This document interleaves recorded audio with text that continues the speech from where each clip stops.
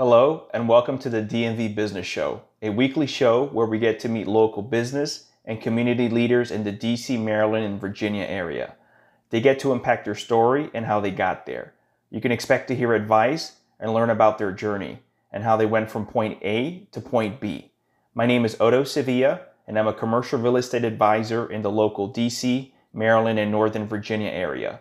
I have been very fortunate to have worked with many amazing entrepreneurs and executives, from startup founders to international Fortune 500 companies. And one of the things I love about what I do is I get to form these great relationships with some interesting people. I get to know them and I learn about how it all started. And I love hearing a good business story. When I'm not working in commercial real estate, I just also happen to be the host of this show. So please enjoy and welcome to the DMV Business Show. Hello, everyone, and welcome to the DMV Business Show. I'm your host, Otto Sevilla, and today we have a special guest, Kelly Ennis, founder and managing principal of the Verve Partnership. Welcome, Kelly. Thank you for joining us. Thank you for having me. Of course. If you can actually explain to the audience, just general terms, what is the Verve Partnership before we go into your story? The Verve Partnership is an integrated interior architecture firm. We focus on how space, culture, and brand impact the built environment from the inside out. Okay. So it's mostly just interior, nothing as far as exterior with architecture there. So we do a lot of concept development from the outside in, but that's more high-level concept work as it aligns with brand. We are not architects from the outside in. We like to focus on the inside where the people are. We spend 87% of our time indoors, and so does our firm. Sure. Now, as far as your focus, is it hospitality? Is it multifamily, office? Mm-hmm. So we are 100% commercial. Our sweet spot is in workspace strategy and design. That is about 90% of our work. Over the course of the last 2.5 years, we've expanded our verticals into multifamily, both market rate and affordable, in addition to a little bit of senior housing. Okay, great. So I assume for multifamily, you're designing, of course, the common areas. Mm-hmm. Yep. For office, same thing common, or are you also working on with individual tenants and companies as far as designing their office space, their interior space? So we actually do both, but the majority of our work is tenant-focused work, organizational. We really hone in on the organizational development and the strategies with our clients, the real estate strategy, the organization strategy, the marketing strategy, and how that really all feeds a really great design and supports the business of the organizations that we work with. We also apply that kind of same process and kind of that line of thinking within our other verticals as well. Okay, great. So now that we have a general idea as far as what you do, if we can go back from the very, very beginning as far as where you grew up, where were you born? Are you from around the Maryland area? So I grew up in what once was the middle of nowhere, Pennsylvania. It is now quite a really amazing growth story of, I grew up just south of Allentown, Pennsylvania. Oh. And Allentown is actually doing some really amazing things right now. They're just top 10 growth cities. Their population has risen. They're kind of like a sleeper little bedroom community to serve the New York City area, North Jersey. So just a really cool story about how Allentown has changed over the course of the last 30 years. So it's pretty sweet. That's interesting. I would say I think we, out of maybe 40% of the interviews we have live here at the show, about 40% are people from Pennsylvania that are now living in DC, Northern Virginia, and Maryland. Wow, that's interesting. Yeah, that is interesting. I have to go back and kind of take a listen again. Yeah. But yeah, so it's a great place to grow up. It was fine, but like I said at the time, it was very rural. And so I moved to Baltimore to come to college back in the mid '80s. So I've known what I've wanted to do since I've been 8 years old. I'm one of the lucky ones. I guess. That is lucky. I got my first set of Lincoln Logs when I was 8 years old, and I say that I've never looked back since then. I was set. Lincoln Logs set the tone, and From that point on, 8 years old, I knew I wanted to be in design and architecture, and I did everything I could to get there. I had a fantastic and very influential art teacher in high school who helped get me to MICA here in Baltimore City. So I went to MICA in my degrees in interior architecture. Yeah, so Kelly, that's the short beginning. at 8, a lot of people have different interests, people playing with dolls or planes, and like you said, even Lego sets, you name it. Mm-hmm. But I'm curious, why at 8, you obviously that interests you, but what made you sort of stick with it, or you knew that? Was there any other influence besides you liking that at such a young age? Yeah, I guess a lot of that was because of my dad. I grew up in a house that he renovated for our entire existence there. He showed me how to use graph paper, when I was, 8 years old or whatever. And I've always been able to read a plan very intuitively and picture it in the third dimension very quickly. Oh, wow. And I just loved it. It's really just, throughout the course of my career, which is now about 25 years in, I could be in real estate. I could be within an organization. Like, I have so many amazing opportunities, but I just really, really love design and really, really providing that service to help other people build community from the inside out. So I like working with and learning about other organizations. So I love what we do on this side of the service provider standpoint. It's really fantastic. And I say, my dad was a big influencer, but even to this day, he's since passed, but I still don't think he really understands what we do. Oh, really? Yeah. So I don't think he ever really quite understood that you could make a job out of it. He understands what technical architects build buildings, but what do you do on the inside?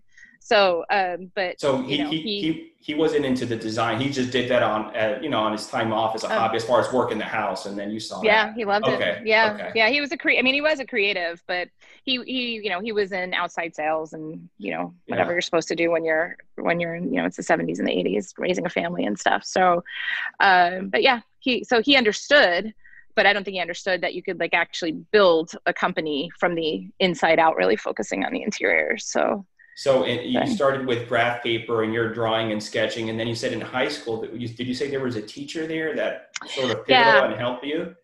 Yep. Okay. So I was one of the art kids in high school, and getting into art and design school is not an easy feat at all, especially at that point in time. We didn't really technically have computers really guiding us yet. It was really more about craft and design strategies.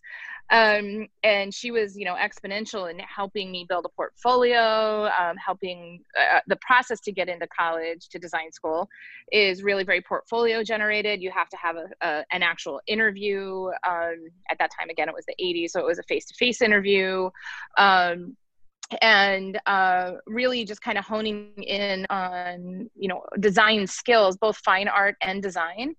Most art schools have what is called a foundation year. So you take all your basic drawing, communication classes, sculpture, life drawing. So it's really just a foundational year before you head into your major. And she was just really exponential in getting that portfolio set, identifying what colleges had the path that I wanted to go into.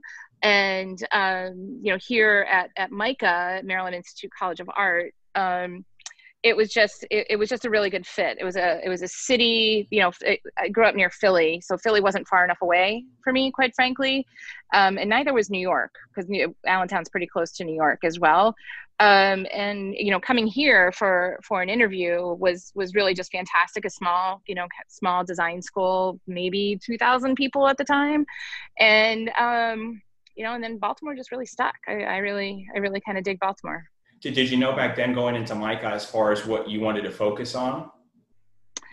At that point in time, it was more about more general. Okay. And design, interior design and interior architecture education has changed drastically over the last 25 years.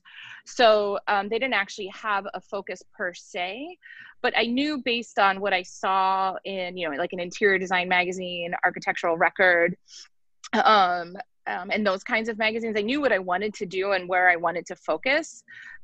So really they give you the tools, right, in school to figure out how to take that next step. And it's really about being resilient and really, finding the firms and finding the organizations that where you can do your best work. So I say I took the 6-year route because I wound up graduating a little bit after than I quite frankly should have. But there was a recession in the early 90s. And so it took a little while to actually get through kind of the degreed aspect of what I had going on. But, I wound up moving around a lot. And just got really lucky in moving to Los Angeles in the mid 90s. After Micah? After Micah, I kind of moved to Key West and hung out and was a waitress in Key West for about 3.5 years. Yeah. Okay. I had a working vacation there, and I would just waited out the recession of the early 90s. Good vacation, Margarita. Yeah, it was 3 years long. And so then I came back. Yeah, go ahead. Kelly, and Micah, your bachelor, you majored in what, just arts, or what was? My degree, I have a Bachelor of Fine Arts in Interior Architecture. Okay. So then you're done with that. We're in a recession and it's hard to find employment. So you decide, let me go to Key West, and you head down there for about 3 years. For 3 years. Okay. But you're always thinking, I want to go back. I obviously want to be in the field of what I majored in. And then from Key West, you go to LA, to Los Angeles? Yep. Was that move, you had something there already lined up? Or no, I followed a boy. Okay. And he's now my husband, so it all worked out. Oh, that's good. Okay. House. Yeah, so it's awesome. Yeah. So it worked out well. And I wound up being really fortunate in Los Angeles. It was busy. The economy was great. I'm curious. Did you meet him in Key West? No, actually, I met him in Baltimore. Okay. I met him in Baltimore before Key West. It's really this lovely, weird kind of story. But I knew him before Key West, but we started dating after Key West. And moved to LA. And so I got really lucky and then started. I worked at Smith Group for a little bit while I was out there, and ended my LA tenure having worked at HOK for about 6 years while I was out there before I moved back east. So I had a really great baseline from an economy standpoint, from a design standpoint, clearly working at both Smith Group and HOK. Some of my greatest mentors and friends and colleagues are still people that I met when I was at HOK. So that organization holds a very special place in my heart. What type of works and projects were you working there in LA? So that's a fun question, really. Because it's LA, right? Yes, that's why I was asking. Yeah, so I got really, really lucky. I got to work on a couple of MTV projects, which was really cool. Went to the MTV Awards, and so that was really cool. At the time, they had just bought Comedy Central, so worked on restacking Comedy Central, at their infancy, like we're talking, late 90s, early 2000s. We have a couple of original SpongeBob animation cells from the animation department, which is kind of cool. So lots of entertainment kind of spaces. I also got to travel a lot for a lot of banking institutions while I was at HOK. So that was really cool. And, traveling within the country or international? Just within the country. Okay. With a lot of banking institutions, traveled for IBM as well, and just really got to see a lot of really great cities across this country. And it was fantastic, and I learned so much. It was so valuable. Why'd you leave LA? So we got married. We wanted to have a kid, and the house that we were living in was $1 million and smaller than the office that I'm sitting in now. So it was a math equation. That's LA. And that's LA. So we moved. My husband is originally from Baltimore, born and raised, as a lot of people here are. So we had just had a child in Los Angeles, and we just decided that the commute and the cost of living there, we just it wasn't going to cut it. So we moved back east. Did you still have family also around Allentown, Pennsylvania area? Or no? Yeah, no, Okay. not family. No, everybody's Okay. since moved on, but we now have an office there. We actually no, I meant when you moved from LA back to Baltimore, did you also have family around Pennsylvania still? Yeah. Okay, so yes, that was still at that closer point to in home time. then. Okay. Yes, Okay. yes, yeah. My parents actually still lived in the area. Again, longer story, but yeah, my parents still lived in the area when we moved back east. Yeah. Okay. All right. So, That's good. So you moved to Baltimore and then you have something already here or? Yep. So I moved back to Baltimore. So I'm very fortunate. I've had some really amazing opportunities and some amazing jobs. So having worked at HOK, I moved back to Baltimore and worked at Gensler here in Baltimore for a little bit. So that's really, I'm quite proud of working for both those organizations. And then then worked for a firm in Philadelphia. I was hired to start their interiors group here in the Baltimore area. And that was really right around the recession of 2008-9, pick a year, 7, 8, 9. Sure. So I was with them for 3 years. It was a firm in Philadelphia, but I worked out of the Baltimore office. I started the Baltimore interiors group. But as soon as the recession started hitting, they moved my job up to Philadelphia, which was fine because I like Philly. But I started commuting a lot. So I was commuting 3 days a week from, Baltimore Penn Station to 30th Street Station in Philly. And it just got, and then, baby number 2, and then it just got to be a little bit too much. And were you coming back the same night or were you staying there overnight in Philly? No, I was going back and forth. Oh, wow. That must have been hard. Yeah, it was hard. Yeah. And then, this recession got worse. And I just decided, so I say what suspiciously looks like a midlife crisis. The year I turned 40 was this moment of, I think I can do this better. I think I can do this my way. I've had some really great, you take all the great things that you learn and you get rid of all the bad things that are just kind of just noise, right? And you just get rid of it and you just kind of put all that good stuff together. And I was like, I've got a lot of really good stuff. I think I can do this on my own. So what I never recommend to anybody is doing what I did is I basically up and quit my job one day and started the company. So I say I started with negative cash flow. So when you start with negative cash flow, you can only grow positively. And that was 11 years ago. 11 years ago. Okay. 11 years ago in the September, but it is September. So we're coming up on 11 years. Kelly, when you made that decision, how long were you going back and forth to the Philly office? It was about 3 years. Wow. Back and forth. No. It was about the back and forth piece. It was about a year. Yeah. Okay. That's still a good amount of time. Yeah, it was a good amount of time. So, I had some really fantastic projects up in the Philly area. So that was nice. But it just got to be a little grueling. And I was like, you know what, if I'm going to do this, I would rather be doing this for myself at this point than somebody else. Right. And if I think I can do it better or take all of these really good things and, mash it up into something like cool and fun that I really love doing. And it wasn't that I didn't love the projects and design and everything that I was working on. It was just, I think I can do this better. Sure. So do you think, when you went with the company that was based out of Philly and they hired you to open their Baltimore location, that experience, you were with that company, you said for 3 years overall? Mm-hmm. But that experience of basically establishing a brand new office from zero, do you think that helped you establish and think, hey, eventually I can probably do this on my own. I'm doing it right now just for some other firm.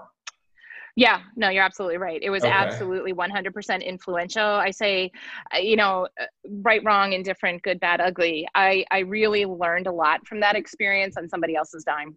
Yeah. I mean, that's really what that was. I mean, it was everything from starting up a department to doing business development to, running financials. We actually expanded our office, here in the Baltimore office. I was responsible for that, hiring. So yeah, it was a lot crammed into a very little time. How big did you grow that Baltimore office before they got sort of consolidated again?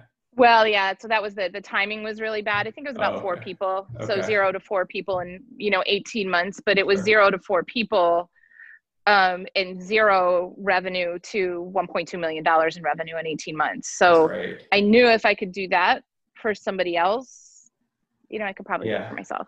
So how was it then 11 years ago, year one, you hanging your shingles and now it's your shop, it's your firm? Yeah, so it's the coolest thing ever. It's the coolest thing. It's just fantastic. I say I used to do a lot of asking for forgiveness while previously employed. I don't need to do that anymore. And I encourage our team to ask for forgiveness all the time, because I think you really should always do what's right. Right. So if you feel the decisions that you are making on behalf of your clients and your projects, if you feel those are right, you should do them. And I will support you. Not 5 principals up the food chain have to approve this, whatever is no. And we're small for that reason. We're small for that reason purposely. Like it's, you know, like I said, zero to negative cash flow, sitting in my basement with my husband, with 2 small children running around, you know, in 2009. It's like, I think about this and I'm like, oh my God, that was crazy. Like who quits their job with toddlers and, you know, just randomly starts an organization in the middle of a recession. So that would be me. And so we hung out in my basement for 5 years. We grew it to 6 people. Learned a lot about the kind of the financial piece of that, you know, how much you need to run a business. So we actually practiced what we preached from a real estate standpoint. Like we didn't need the real estate. We only had 5 people. We could function remotely. We've been remote ever since from the very beginning. Okay. So this transition means it's not like this was not a big issue for us. Sure. Because we're totally used to it. So we grew. When we got to 6 people, we got our first office space. And, you know, we've been as large as 14 and as small in that kind of growth time frame, as small as like 8, 9. So we're about 8, 9 people right now. And it's a really good, with between 8 to 12 people, I can still touch everything. And that's really important to me, that, you know, I can touch our clients, I can touch our people, you know, stay connected and build those relationships. I think that's the most important thing that any one of us can actually ask for. And that is the number one, you know, kind of business, you know, advice that I could give to anybody is just, you know, build the right relationships and be true to your word, and you will be successful. And I'm sure that helped out when you first established your own company, as far as those existing relationships, you just reached out to them and then the relationship continued now with your firm. Yeah. That was a lot of coffee. Yeah. That was a lot of coffee and a lot of wine. That first year is just meeting with people and really trying to understand where the holes were in the marketplace. Like I said, I had already had a good chunk of time while employed elsewhere, but you never really can really pinpoint where you might, you know, fit in, or what services that you can offer to differentiate yourself. So it was a lot of, it's not a joke, it's a lot of coffee and a lot of wine. Was there a particular project, Kelly, that comes to mind, you running your company, that sort of was a game changer for you as far as a trajectory and then just going up? Yeah.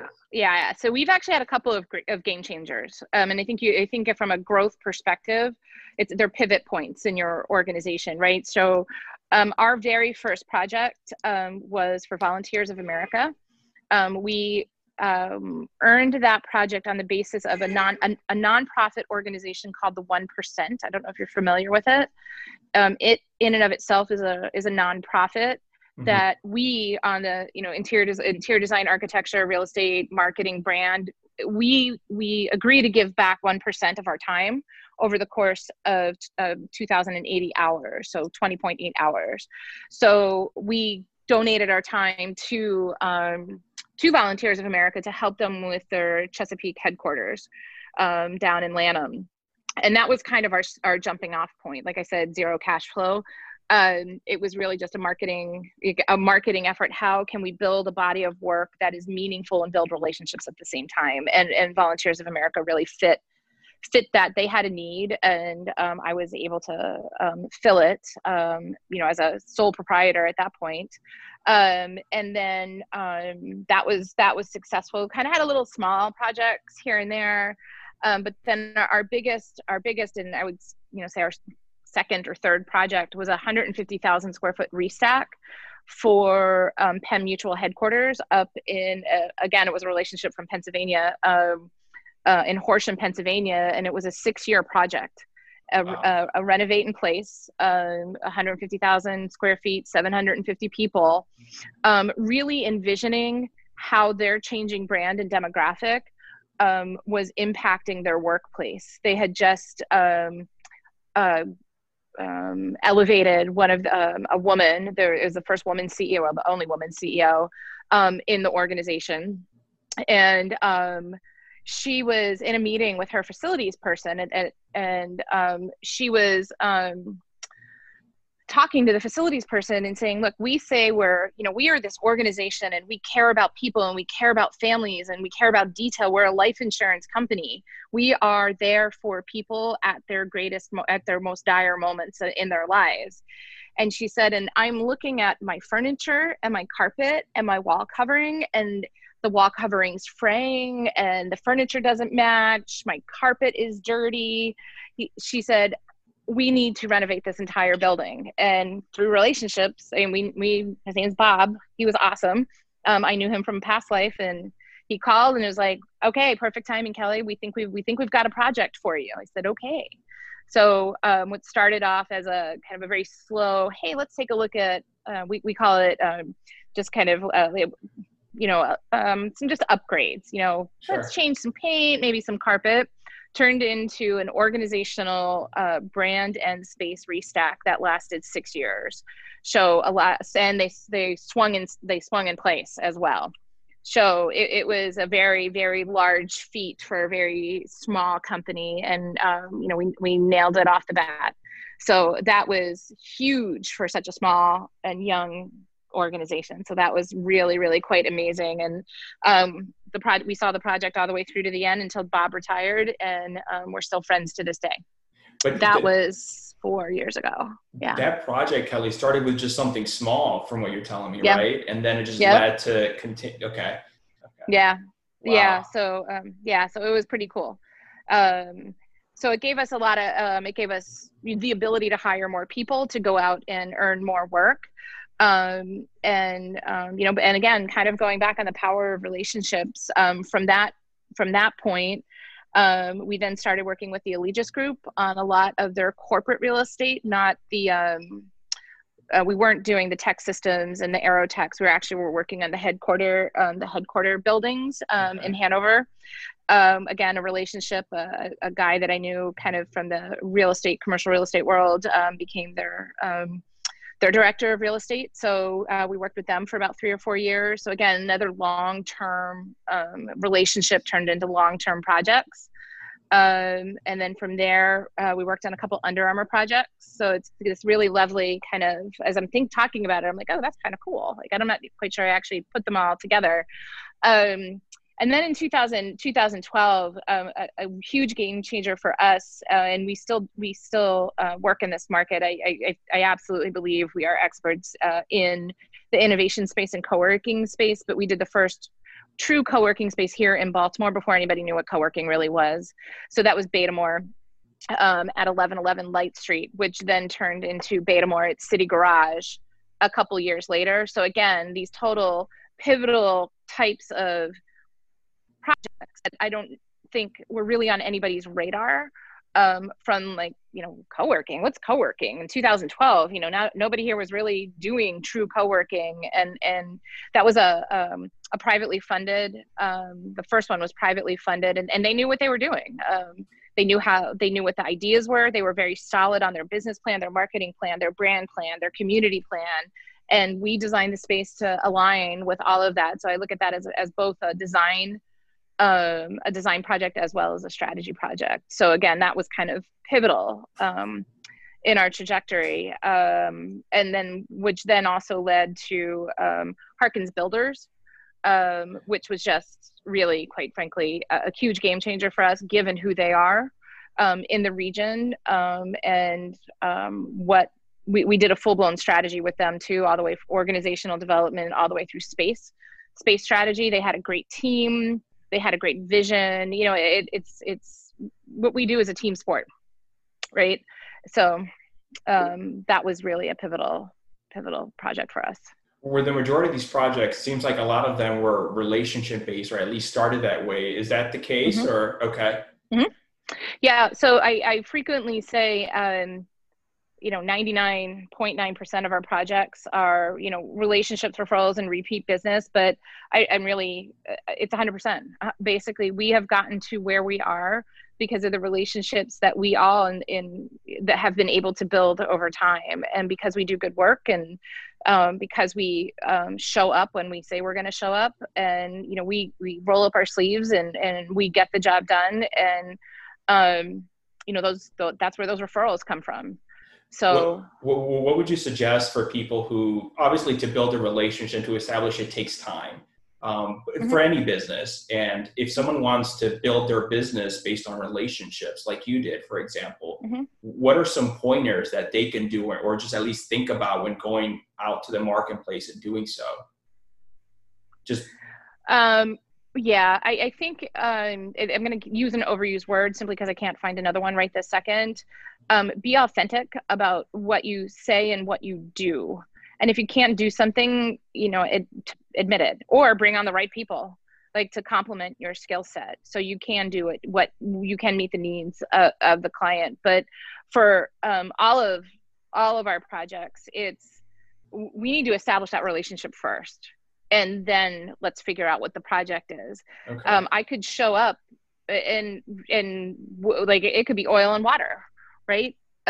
So it's really, really trying to understand, I'm a big 7 habits person. Seek first to understand, right? Yes. So I think of, we've not known Visit Baltimore as an organization or as a group of people very long, but cherish the relationships that we have with their CEO, COO, and their CFO, along with their entire project team. Like, we just got to know them over time, but it came with a call. It all started with a call. That was a referral. And it was, just build those conversations and those nuggets over time, because you have to earn people's trust. I mean, what we do, this, what we do, it is not inexpensive. Building out a space is not inexpensive. Buying furniture is not inexpensive. Leasing real estate is not inexpensive. So we take that level of trust very, very seriously, because we're helping them make decisions that are going to impact them for a very long time. You mentioned earlier the project in Pennsylvania. Are most of the projects that you work on are based in Maryland, or Maryland, DC, Virginia, or are they nationwide, or how does that look? So oddly enough, the majority of them they're regional, but between Baltimore and Allentown. They're not really, like Columbia, Maryland. Yes. Is, that's Baltimore to me. And Volunteers of America, that's in Atlanta. We start at the top of the Capitol Beltway, Okay. 495 and north. Okay. But we are actually working on a project right now in Buffalo, New York. Oh. Another innovation center. So we'll go where people need us, and where we can help. Because was that a referral to Buffalo? It came from the innovation work that we do. That's awesome. Yeah, it is. And Buffalo is a really, really cool town. I love it there. And it was never cold when I was visiting. It's an innovation center for the University of Buffalo, and it's still under construction. So I get at least 2 more trips out of it. Okay. So. Do you have an office in Pennsylvania? You mentioned earlier about another office. Yep. Okay. Yep. We actually opened up more of a business development office in Allentown about a year or 2 ago. We were kind of flying under the radar just to kind of see what the market was doing and checking out. We have a small little office space in a co-working facility up there, and this first quarter, January, February of this year, it was going to be our best year ever, and we went ahead and we formally announced our opening of our Allentown office February 20th of 2020. And, 3 weeks later, we all went home. So timing is everything, right? Yeah. But it's okay. It's all good. Are they still there working remotely, or what's going on with Allentown? Well, so it was more about business development. So I was going to be spending a lot more of my time up there from a business development. I hired a marketing person, actually, who is working in marketing up in the area. Actually investing in the area more so than what we were investing. And really, it just the whole COVID thing just kind of put us at a little bit of a standstill, but have a couple of really great networking events I've done virtually with Crew, the Chamber of Commerce, a couple of different smaller, more curated groups. So we'll get there. Okay. Speaking of COVID, how has that affected your business? So it's tanked it, to be honest with you.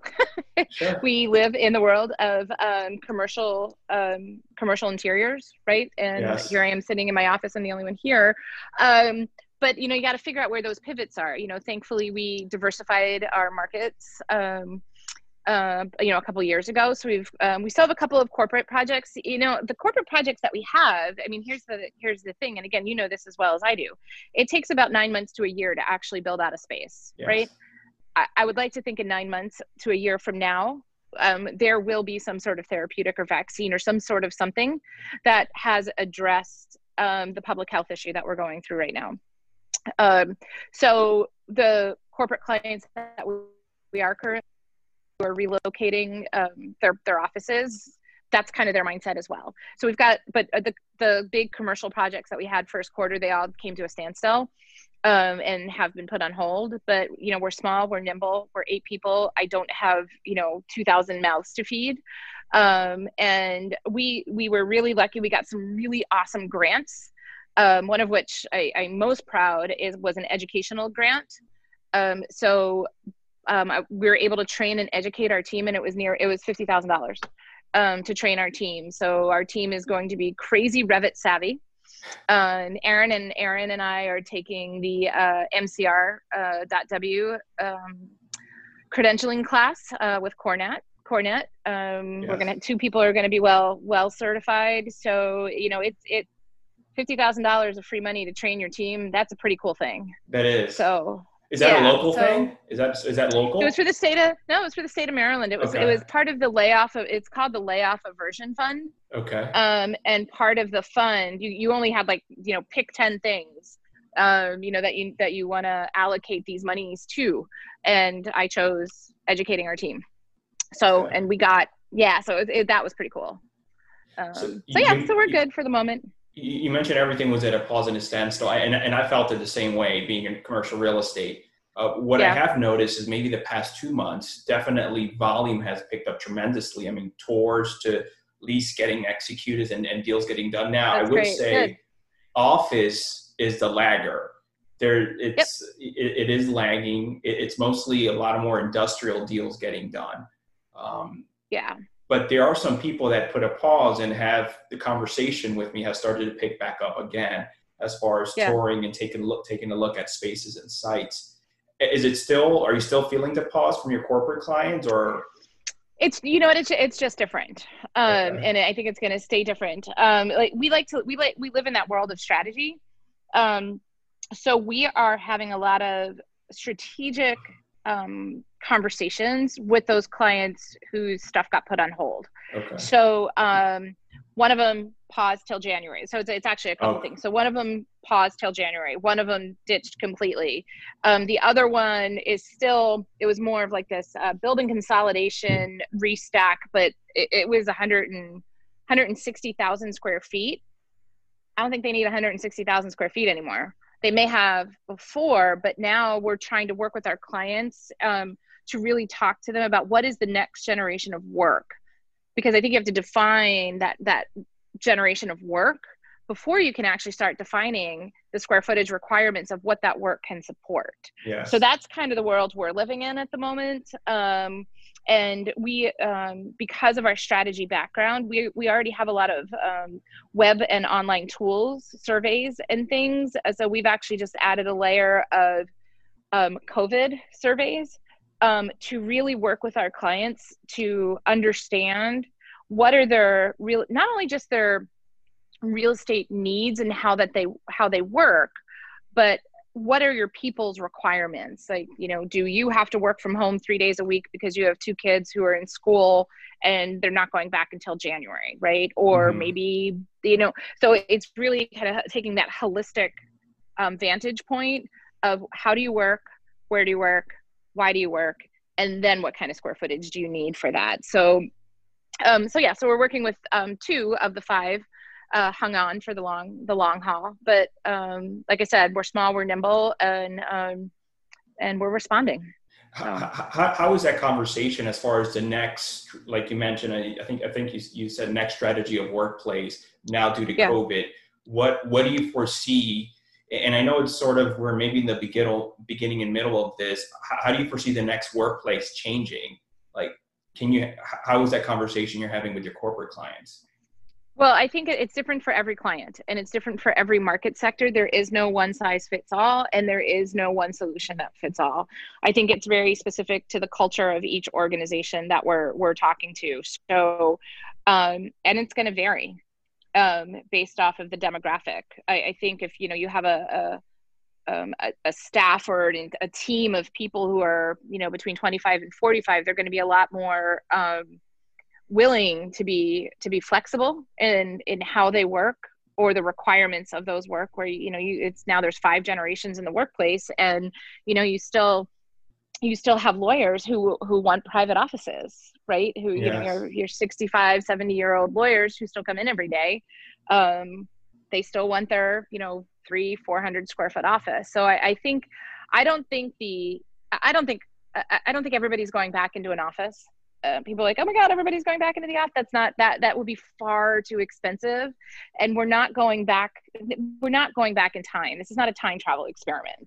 It's a wake up call to address some things that I think people missed along the way.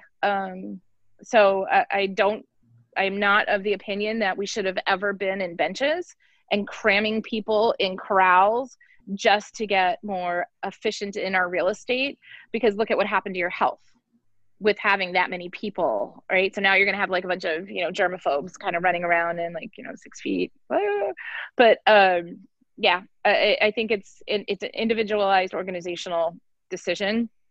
And I don't think square footages are going to change. They're going to drop a little bit, but I don't think that's going to be this massive swing to, you know, 50% less people. So what you hear in the media is not always right. No. Yes. No, I think it's like everybody just needs to calm down and just take a breath and take a step back and figure out what you really need, not this go. It's, you know, there's always that, time kills all deals. Well, you know, maybe those deals meant to be killed, right? Like, let's make the right deals for the right reason, for the right organization, every single time, and just take a step back and do it right. Let's just do it right the first time. I agree. At least hopefully there's a deal to be done. And even if there isn't, there will be one day. Right. You've made a friend. Yes. Right. Like You've made you a mentioned, friend. In our business it's a lot relationship based. So if this time doesn't work out, there will be a next time if you do everything right. Right. Yeah. Yeah. You mentioned earlier, as far as it's been a positive thing that your company is nimble, but not everyone that does what you do is in the same position. What have you heard as far as other counterparts that have a much larger company? How are they dealing with things? So I think so I was chatting with a friend of mine who works in New York for a larger firm, and a lot of their corporate commercial interiors people jumped over into healthcare. They were kind of dispersed through other markets. Okay. So S&T, right? S&T, healthcare, hospitality, multifamily. They kind of like took their corporate group and dispersed them very quickly into other markets, or they got laid off. A lot of the survey data from like May was most firms, and we're right there with them. 50%, like 50% of your revenue just stopped. But 50% of our revenue is not near 50% of a larger firm's revenue. Mm-hmm. So layoffs, pay cuts, furloughs. It's the same. I'm thankful to not own a very large firm for that reason. We've not laid anybody off. We're still moving. That's good. And literally, even like as of today, I said to our operations person, I'm like, we could even be in a position to hire in the next month and a half. Okay. Yeah. So that's good. It's good to say that, considering. Yes. You were also mentioning that from the very beginning, you were always very remote. Is that still the case? How has it affected, your organization? Is everyone right now, I know you mentioned you're the only one in the office currently. Is everyone is currently remote? Do you foresee that long-term continuing this way, or maybe a hybrid, you personally with your company? So for us, it's definitely going to be a mishmash, because we have, each person is different. We do have one designer who has 2 small children that she's got to negotiate. How are they going to teach their children, at least till the end of 2020. But my operations person, she's I told her she's losing her desk. She does not need to be sitting. I mean, she usually sits right here next to me. But we have not missed a beat at all. Like, we literally, we closed a week before everybody else. Okay. And we were able to mobilize very quickly, set up a lot of protocols of how we were going to deal with ourselves culturally. I think it's waning. It's waning on me. I like people. I like to be around people. I like to know that Abby's sitting there and Carly's sitting here. That's just me being selfish. I will be in the office. I come in every now and then.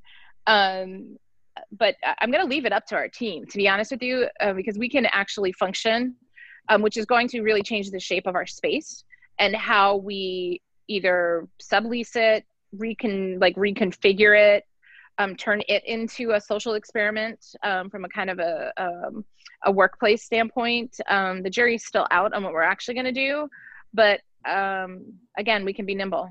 Okay. And it's a really awesome little space. We're not downtown, so we're not paying these exorbitant, class A, B, or C. To be honest with you, class A, B, or C rent structures. We're just kind of in a cool little warehouse in the Woodbury neighborhood of Baltimore, and our rent is really reasonable. Oh, so you're like in flex space? No, it's literally an old warehouse, and there's a lot of warehouses in and around. Like, there's one right there, there's one right there, there's one right there, and there's like 3 over there that have all been converted into office or office retail. It's just kind of like this very mixed use kind of quirky little neighborhood in Baltimore. I mean, it's just quirky, and it's the building. There's like a creative services firm who leases space there. Behind me is an ATIV and data security company, and then a brewery is at the end of the run. Oh, it's a good mixture of tenants. Yeah, it's cool.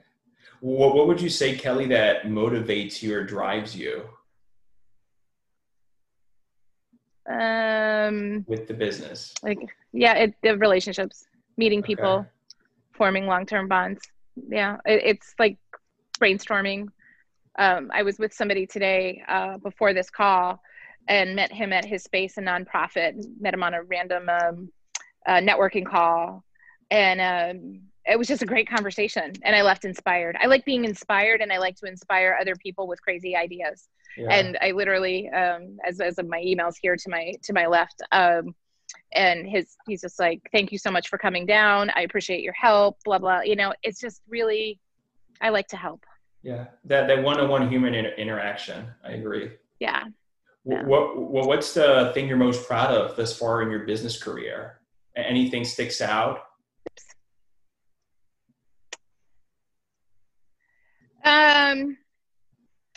I don't think there's any one thing that sticks out. I still always go back. My default is relationships, because I don't think anybody, like, you will never be anywhere without the power of relationships and the people that you meet along the way. I think that is the most important, and I can't stress that enough, to our team, to my family, to people that I meet. But I think it's the thing that sticks out to me is that I was trusted along the way to do things, and I want to be able to give that back to other people. That's nice. What if someone were to start off today? Well, not today with the COVID. If someone were to start off in a regular economy with a similar type of business, what advice would you give that person? Love what you do, because it is hard. Like if I did not love this, like, love what you do. I mean, it's hard. It's hard running a business. Design is hard. And life is not easy. So love what you do and success will follow. I agree. It's always tough in most businesses. And you're not going to love every single thing. There's things you're just like, oh, you're going to dread. But overall, though, if there's more positives, I agree, than negatives, and you enjoy certain aspects of it. Yeah. Yeah. It's that concept of the grass is never greener. It's just a different shade of green. What would you say right now is the biggest challenge for the Verve partnership? We're going to be in rebuild mode. I think we're not starting from scratch, because we're starting from, 11 years into it. And we have money, so we're not negative cash flow. But I think it's rebuilding, and I think it's rebuilding. I say rebuilding, but what is next? Status quo is not working. And we're not the status quo firm, but we always want to be ahead, like doing the next crazy thing, right? So I want to know what the next crazy thing is that we can do, that where we can make a difference and move a needle. That's good. I think that's the next challenge. Yeah. We just literally, we may be working on a virtual reality space with a Fortune 500 company. So we're that's going to be a fly-through animation with for a convention, which is kind of cool. Wow. Right? That is cool. Yeah. So we'll see how that goes. But we're literally we had a conversation yesterday and trying to get the data and figure out what that agreement looks like. That's interesting. But and even if we don't, like, how cool is that? Like, that is a really, like, designing virtual space for events.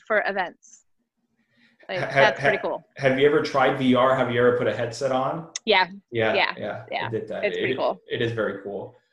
Yeah. What do you know now, Kelly, that you wished you would have known back then at the start of your career? And is there anything you would have changed? I would not have changed a thing. I'm very, very adamant about that one. I would not have changed a thing. I think I just got really lucky. I had some great mentors who really guided me along the way. So I wouldn't change a thing. I think you learn something new every day. So, like, to try and pinpoint, like, I wish I wouldn't have started with negative cash flow. That was not the smartest thing in the world. Like, no business plan, no marketing plan. It was literally, I was pissed off. I quit my job and started a company. Like, that is one thing I may have done a little bit differently, but not too drastically different. But you know what? You took action, though, because I know there's some people out there, and not all. Like that. I took action. Yeah, because there are a lot of people out there. What is it? Paralysis by analysis, and then they retool the business plan. But you just said, "Forget it. Let's go." And let's go. It worked out in the end, though. Yeah. It's because I love what I do. Yeah. So. Yeah. You mentioned just now mentors. Do you have, who's a big mentor that comes to mind, and what did you learn from that person? So it's a series of 4 people from HOK for very, very specific reasons. So Susan Grossinger was she was our leader in our department, in our interiors group at HOK. And I learned most, every single business decision or move or business development, anything, I learned from Susan. She was very, very business savvy. She ran that department, and she was not a designer. I really appreciated that Susan ran a design department and she was not a designer, because she made really good business decisions. And I learned a lot about the business the business of design because of Susan. Brett Schwery and Pam Light were also principals at HOK, and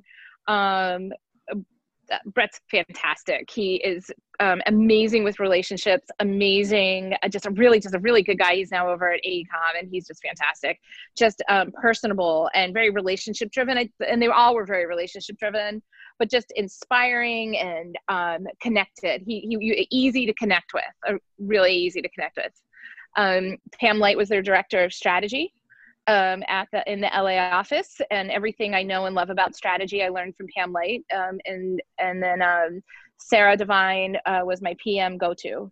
So I learned a lot about project management from Sarah Devine, and at any given moment, I still talk to them all at any given point, at least every other month.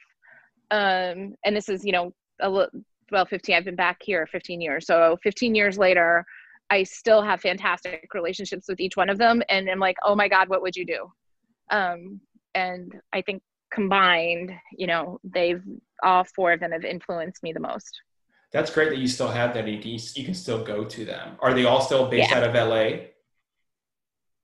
Yep. And I feel very lucky that we're in such a small little industry that every time there's a convention, I know I get to see at least one of them. That's cool. So, yeah. I know you mentioned earlier that right now it's going to be rebuild mode for you, but what do the next 5 or 10 years look for you? What's the vision?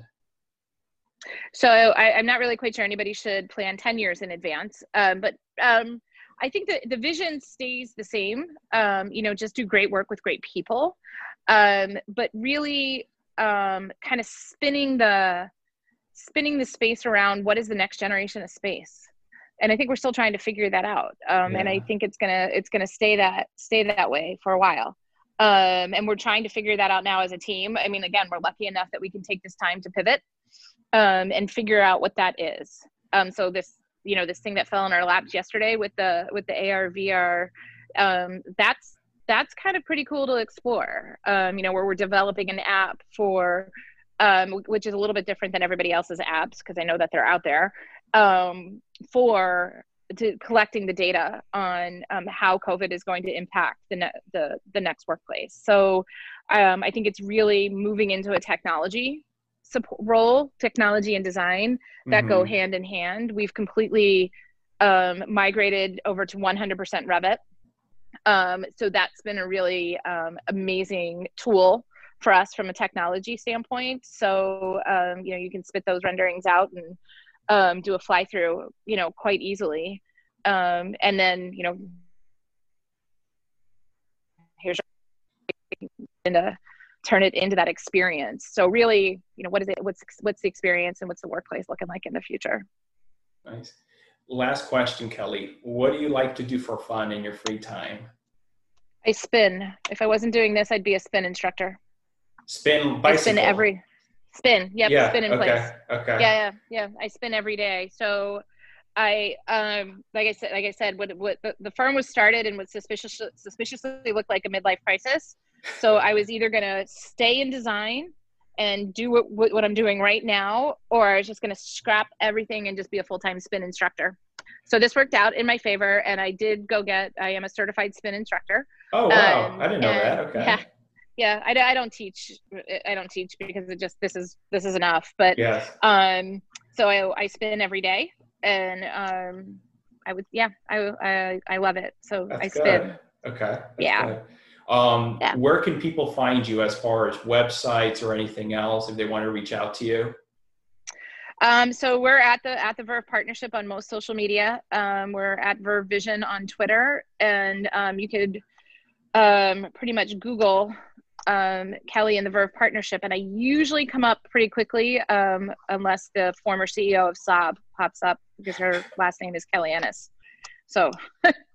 Kelly, lastly, Verve, V-E-R-V-E. Is there a meaning to that? Where does the name come from? That's a good question. Yeah. So not the band. It's because that's always the running thing. But it's my favorite question. The word Verve means energy and enthusiasm, and in its archaic root, it means talent. And I think we have all of that here within the organization. and it's part of our DNA. So we love what we do, and we are really good at it. I love that. How did that name came about? Is there a story behind it? Did you always have that word in back of your mind, or?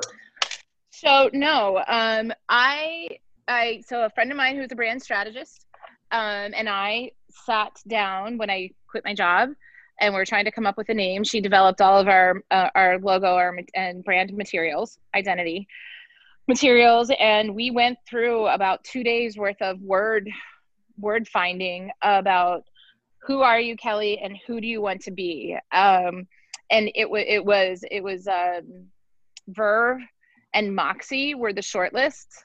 Okay. And Verve won out. Awesome. I love it. Yeah. Kelly, thank you so much for coming on to the show. I really appreciate your time. This was fun. This was really great. Thank you. It was a fun time. Thank you so much. Good. All right. Bye. Thanks. Take care. Thank you. All right. You too.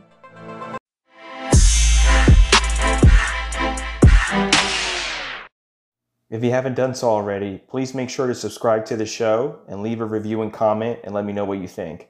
Thank you, and I'll see you all very soon on the next episode.